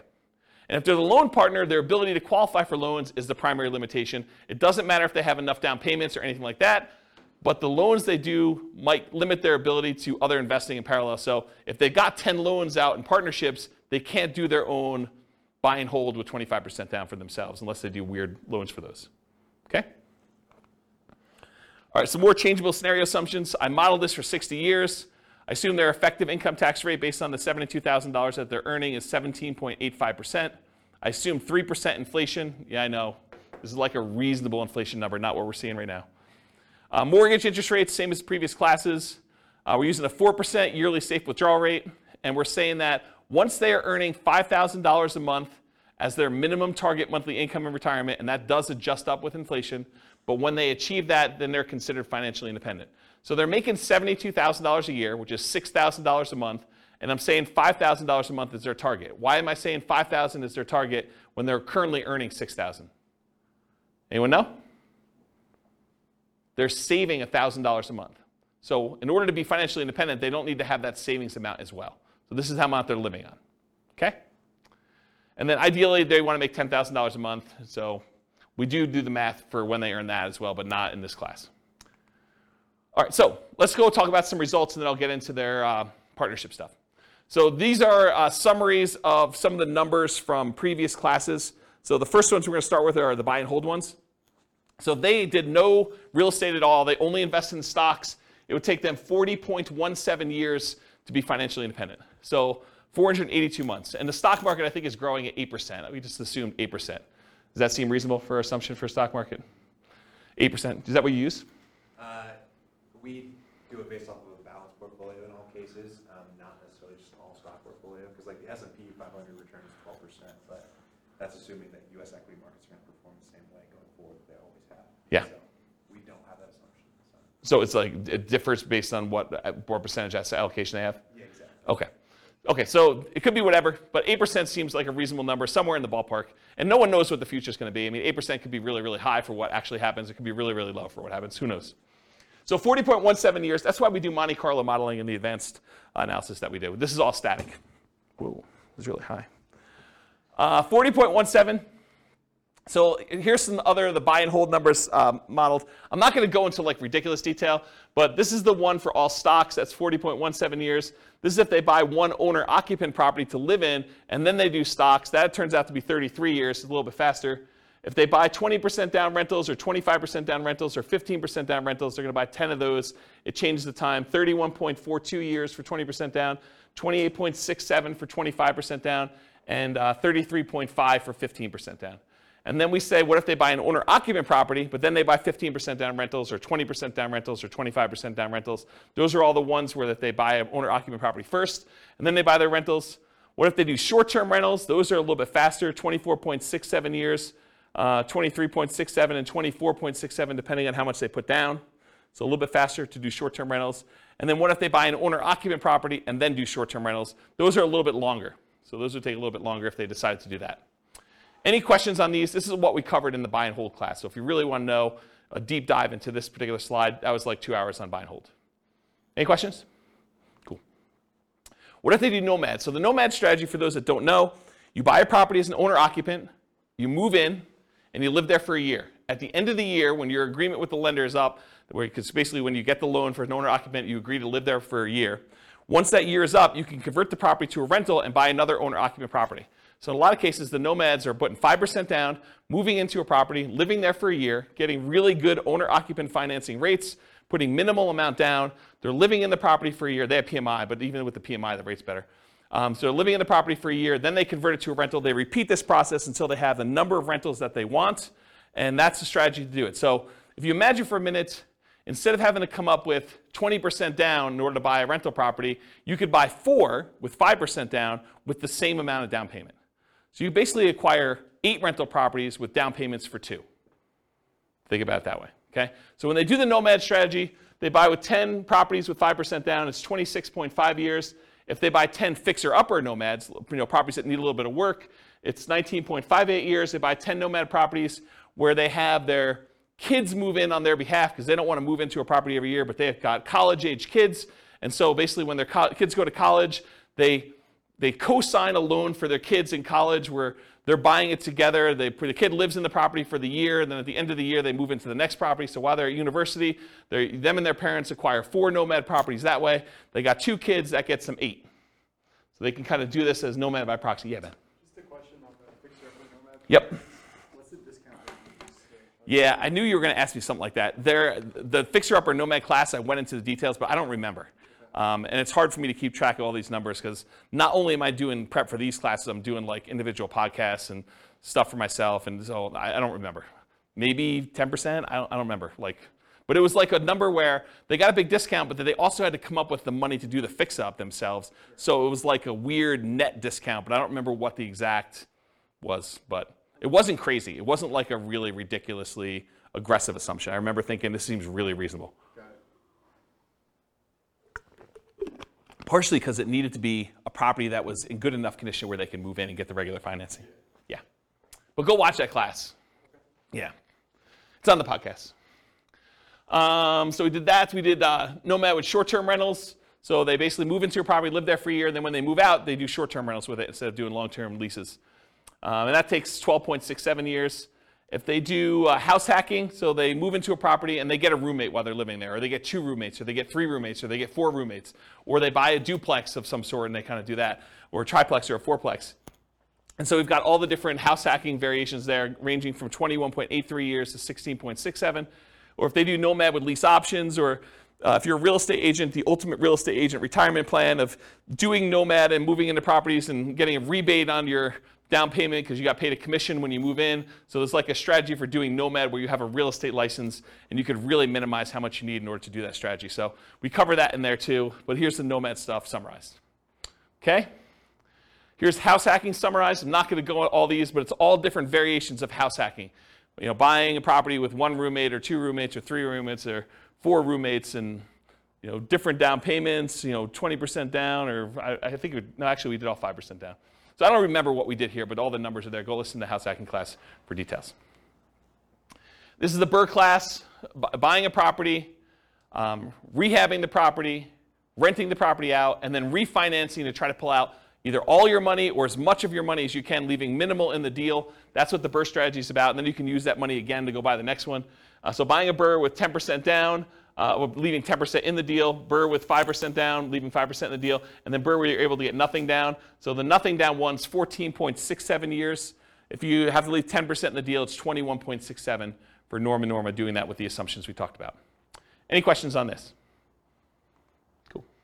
Here's all the stuff on quick turning and flipping. Doing $25,000 net flips every 6 months, or doing it every 9 months, or doing it every year, doing live-in flips. I went through a whole bunch of variations on is it better to do a live-in flip and flip as quickly as you can, do a live-in flip and wait at least 1 year so that you get long-term capital gains on the things you're doing, or doing a live and flip where you stay there for 2 years and you don't have to pay any long-term capital gains at all because you have the exemption. What's the exemption called when you live in a house for 2 years? You know what the name of that is? I don't know. But if you live in a house 2 out of the last 5 years and you don't have to pay any capital gains up to certain limitations, it's pretty big limitations though, on a property. So we did all the variations on that and looked at the time for how long it took there to do that. And then live in flips as an agent or for sale by owner. There's a whole bunch of variations on the flipping one. You can get a feel for those. Those are pretty fast. And then here is all of the ones I've covered so far, shown on one chart, color-coded. So all the, like, what color is this? Maroon? Is that a maroon color? Maroon-colored ones, these are all the buy and hold. The orange ones are all the nomad ones. The, whatever that is, green, sea green, that's all the Burr ones. Quick turn flips, all the purple ones. And then apparently a different color green is house hacking. You can get a relative size difference to see which ones are, in general, faster than other strategies. So buy and hold tends to be one of the slower ones. House hacking tends to be pretty slow, although there's some quicker ones on the end there. Burr tends to be pretty fast. Nomad tends to be pretty fast. Depending on what you're doing with the quick turn flipping ones, there's some really fast ones in there and some slower ones in there as well. So you can get a feel for what's going on. Go watch the classes for the details on the exact numbers for those, but you can get a relative size difference. I love this chart. This is like one of my favorite charts now for being able to compare all these.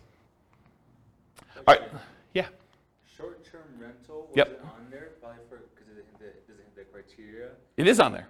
It is? Oh yeah, short-term rentals are in here.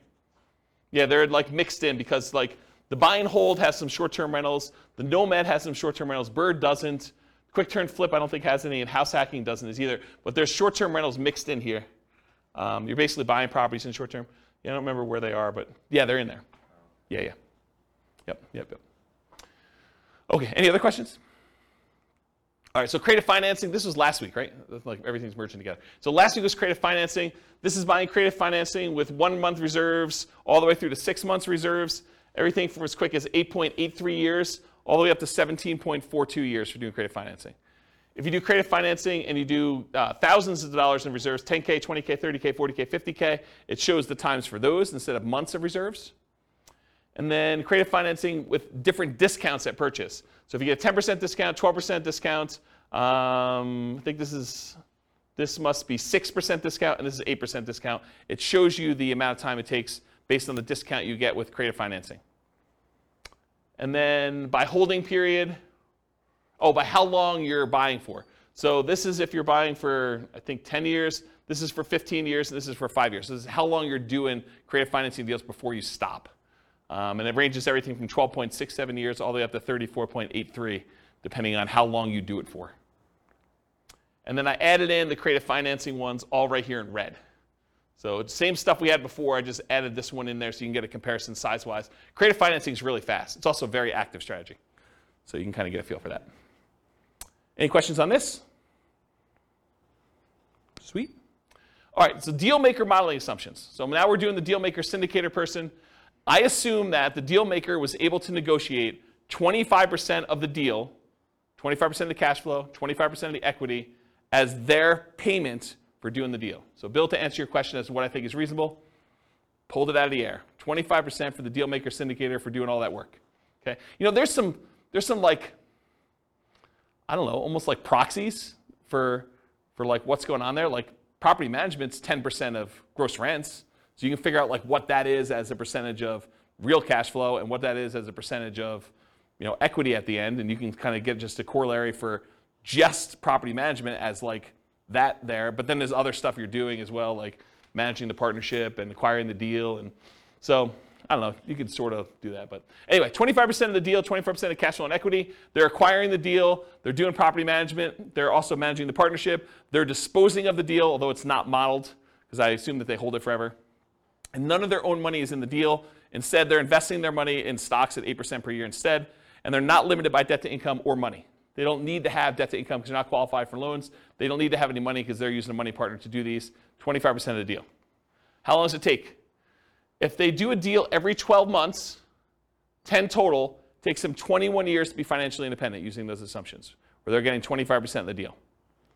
If they do a deal every 6 months and they do 10 deals, so they do it for 5 years, 19.67 years in order to be financially independent. if they do a deal every 6 months and they do 20 deals, because they're not limited by the number of deals they could do, doesn't matter what their DTI is, doesn't matter how many loans they have, doesn't matter how much money they have for down payments, so they could do 20, right? Just a matter of them managing 20 partnerships.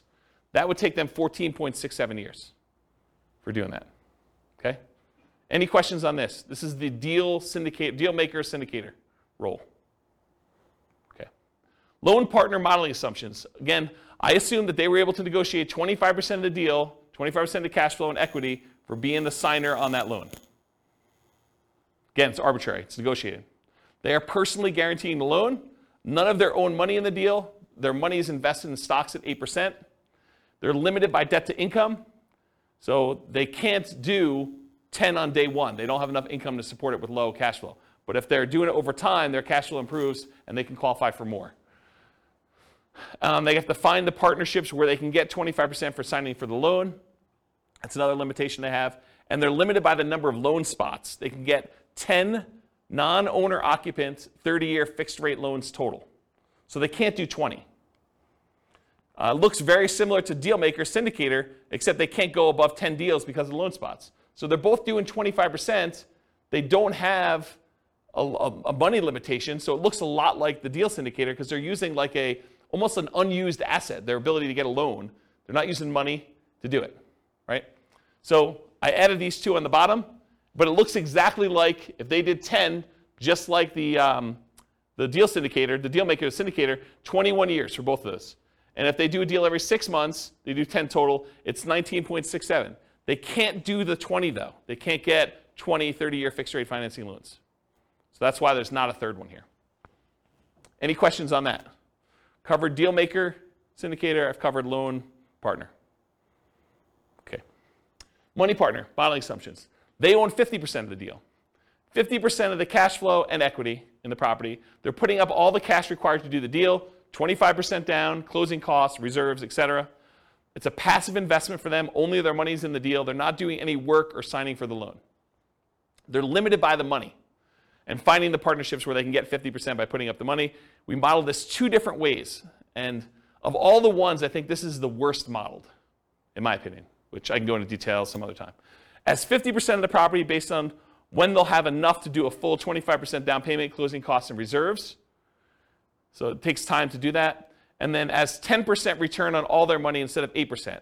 So you could look at this, someone decides to do a money partner, and instead of actually modeling it as I own part of this property and I'm looking at cash flow, what if we just said, because you've got POPs in there and everything else, maybe you're able to overall get a 10% overall return on your money. The challenge with this, and I'll draw this on the board, is what does your return look like over time on a rental property? So this is time, and this is like your percentage return. Does the return you're earning, and this is return on equity, right? Because it's the amount of money you have tied up in the deal. Okay, so return on equity. So the amount of money you have in a deal, what is your return the longer you own an investment, a rental property?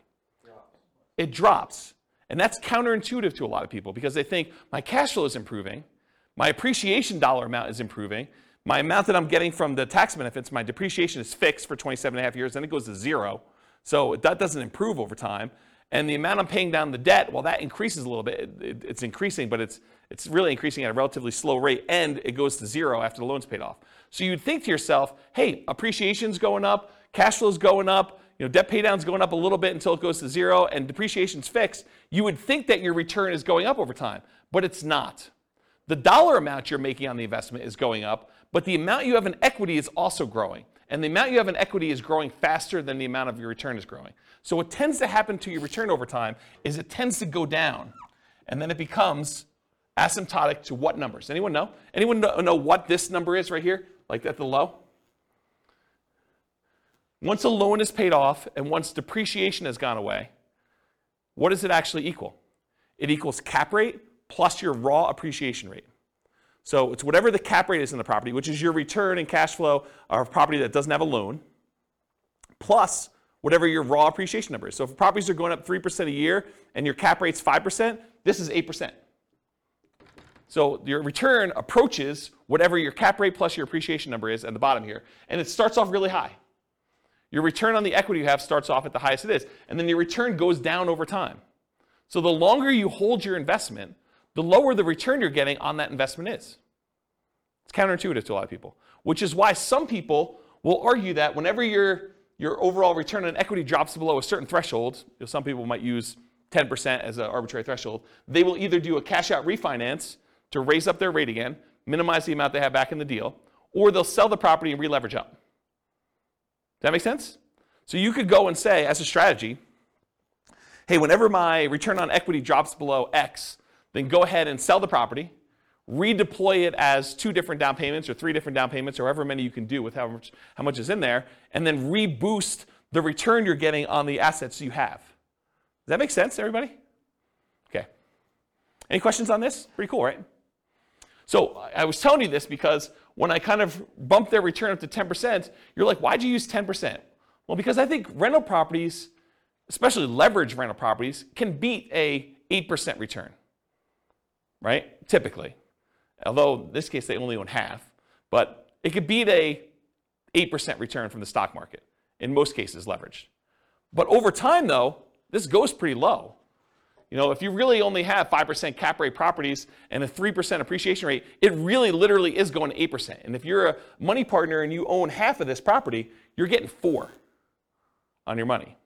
So you'll probably want to get out of this deal at some point or refinance out and have less in the deal so that your return on the money you have invested is higher. So I used 10 because I picked it. I went and I actually looked at the average for the first, I think, 10 years, and it was higher than that, but not much. But you can go look at those numbers on there. Okay? So I'm going to model it 2 ways. I'm going to model it where they own 50% of the rental, but they put down the whole down payment. I'm going to model it where they put 10% return on all their money. So instead of the stock market money that they were earning 8%, I'm just going to say it's earning 10. And we'll look at the difference between those two. So these are the two. If they own 50% of the properties, it takes 46.8 years, 46.08 years. If they get 10% return on their money instead of 8%, it's 33.17 years. So pretty slow compared to the other strategies. Okay? Any questions on Money Partner? So I just added in the partnerships over here so you could see relative sizes, sort of in the middle. I mean, it's not like, you know, creative financing low or, you know, even some of the flip type low, but, you know, it's on par with a lot of the nomad strategies. You know, a little faster, a little slower, depending on which one you're comparing it to. It's definitely faster than buy and hold, faster than house hacking. To kind of give you a feel, relative sizes. Is that helpful? Okay. So in conclusion, the assumptions you use for modeling matter a lot. You know, if we change what you're doing as your role as a partner, if we change, you know, the number or frequency that you buy, if we go from buying 10 to 20 or buying only 5, or the size of the deal that you do, how big of a discount you get if you're getting a discount on deals, or what your profit is on a deal, or what your cash flow is on a deal, what the market conditions are, you know, what we use for appreciation rate or rent appreciation rate, or the price of the properties even, interest rates, you know, we get lower interest rate, higher interest rate, rents on the property, vacancy, maintenance, property management, taxes, insurance. All of these assumptions matter, and they're going to matter a lot. It's going to impact what you do. Also your stock market rate of return, or what you're investing in and what its risk profile is. And then what you set your target monthly income retirement is, both your minimum and ideal. If you have a higher number, it may take you a lot longer or a lot shorter, depending on what you do. And then what you use for your safe withdrawal rate, what you believe is a reasonable safe withdrawal rate to use there. And then the strategies that work best in your market may differ. So maybe it's better to buy and hold, or short-term rentals, or house hacking, or creative financing in your market because it's different, right? So it could be better or worse depending on that. You got to do the math for your own situation. And then because I'm trying to do this recordings for all the different cities in the US, if you go to realestatefinancialplanner.com/model rather, for realestatefinancialplanner.com/model, I'm trying to do, it's not done yet, but all of these scenarios for all the different classes for every city using their city's prices and taxes and insurance and rents and everything else, so that you can go say, I'm going to copy this one because it's closest to where I live and it's most similar, and then I'll just change some of the assumptions for what's going on so you can just change whatever you want to do for you. Any final questions? Because that's all I got. Yeah, Bill. So how do the partners benefit from depreciation? Is it just the percentage of ownership? Is it passed, I guess that's a tax question. Yeah, that's a tax question. So the question was, how does the partners benefit depreciation? I don't do my own taxes. I have a CPA do it. But my understanding is that it's based on your ownership percentage. But I'm not 100% sure because I don't do that. And honestly, I was making too much money to take the depreciation benefit for many, many years. And this is probably the first year where I didn't. Okay. So I don't even know. I don't look at my taxes, honestly. It's unfortunate. But I guess you could add that into the model. I mean, it wouldn't be a mess, but for the... we do take that into account. Oh, okay. Yeah, we do model it. So you do get the depreciation benefit based on your ownership share. That's how I do model it. Yeah, but it's a relatively small number. Yeah. I mean, yeah. Yep. Any other questions? Is that helpful? Kind of a crazy class. Now you see the format right now. If you've been to other ones we've done, there it's like same format, but you now get to see it from different strategies, perspectives. Okay. No final questions? Question. Yeah, question. For someone who is new, how do you access those previous classes? They're on the podcast. Okay. Yep, they're on the podcast. Remember that city podcast one I was telling you about? Yep. So go look and click on a link for a podcast. All right, cool. Any other questions? Sweet, guys. Thanks for coming. I do appreciate it. I will talk to you all soon. Bye-bye for now. With home prices up, mortgage interest rates up, and rents up, but not quite enough to counteract the higher prices and interest rates. Cash flow on rental properties in Washington is harder than ever. Book a call with the Real Estate Financial Planner to apply our proprietary 88 strategies to improve cash flow on your rentals. See the show notes for a link to schedule your call and improve your cash flow today. If you're a real estate agent, lender, or professional in Washington that wants to help our real estate investor listeners, consider reaching out to learn about collaboration opportunities with this podcast. We'd love to add more value to our listeners by having you assist our investors buy, sell, and finance their real estate investments. See the show notes to schedule a call to discuss collaboration opportunities.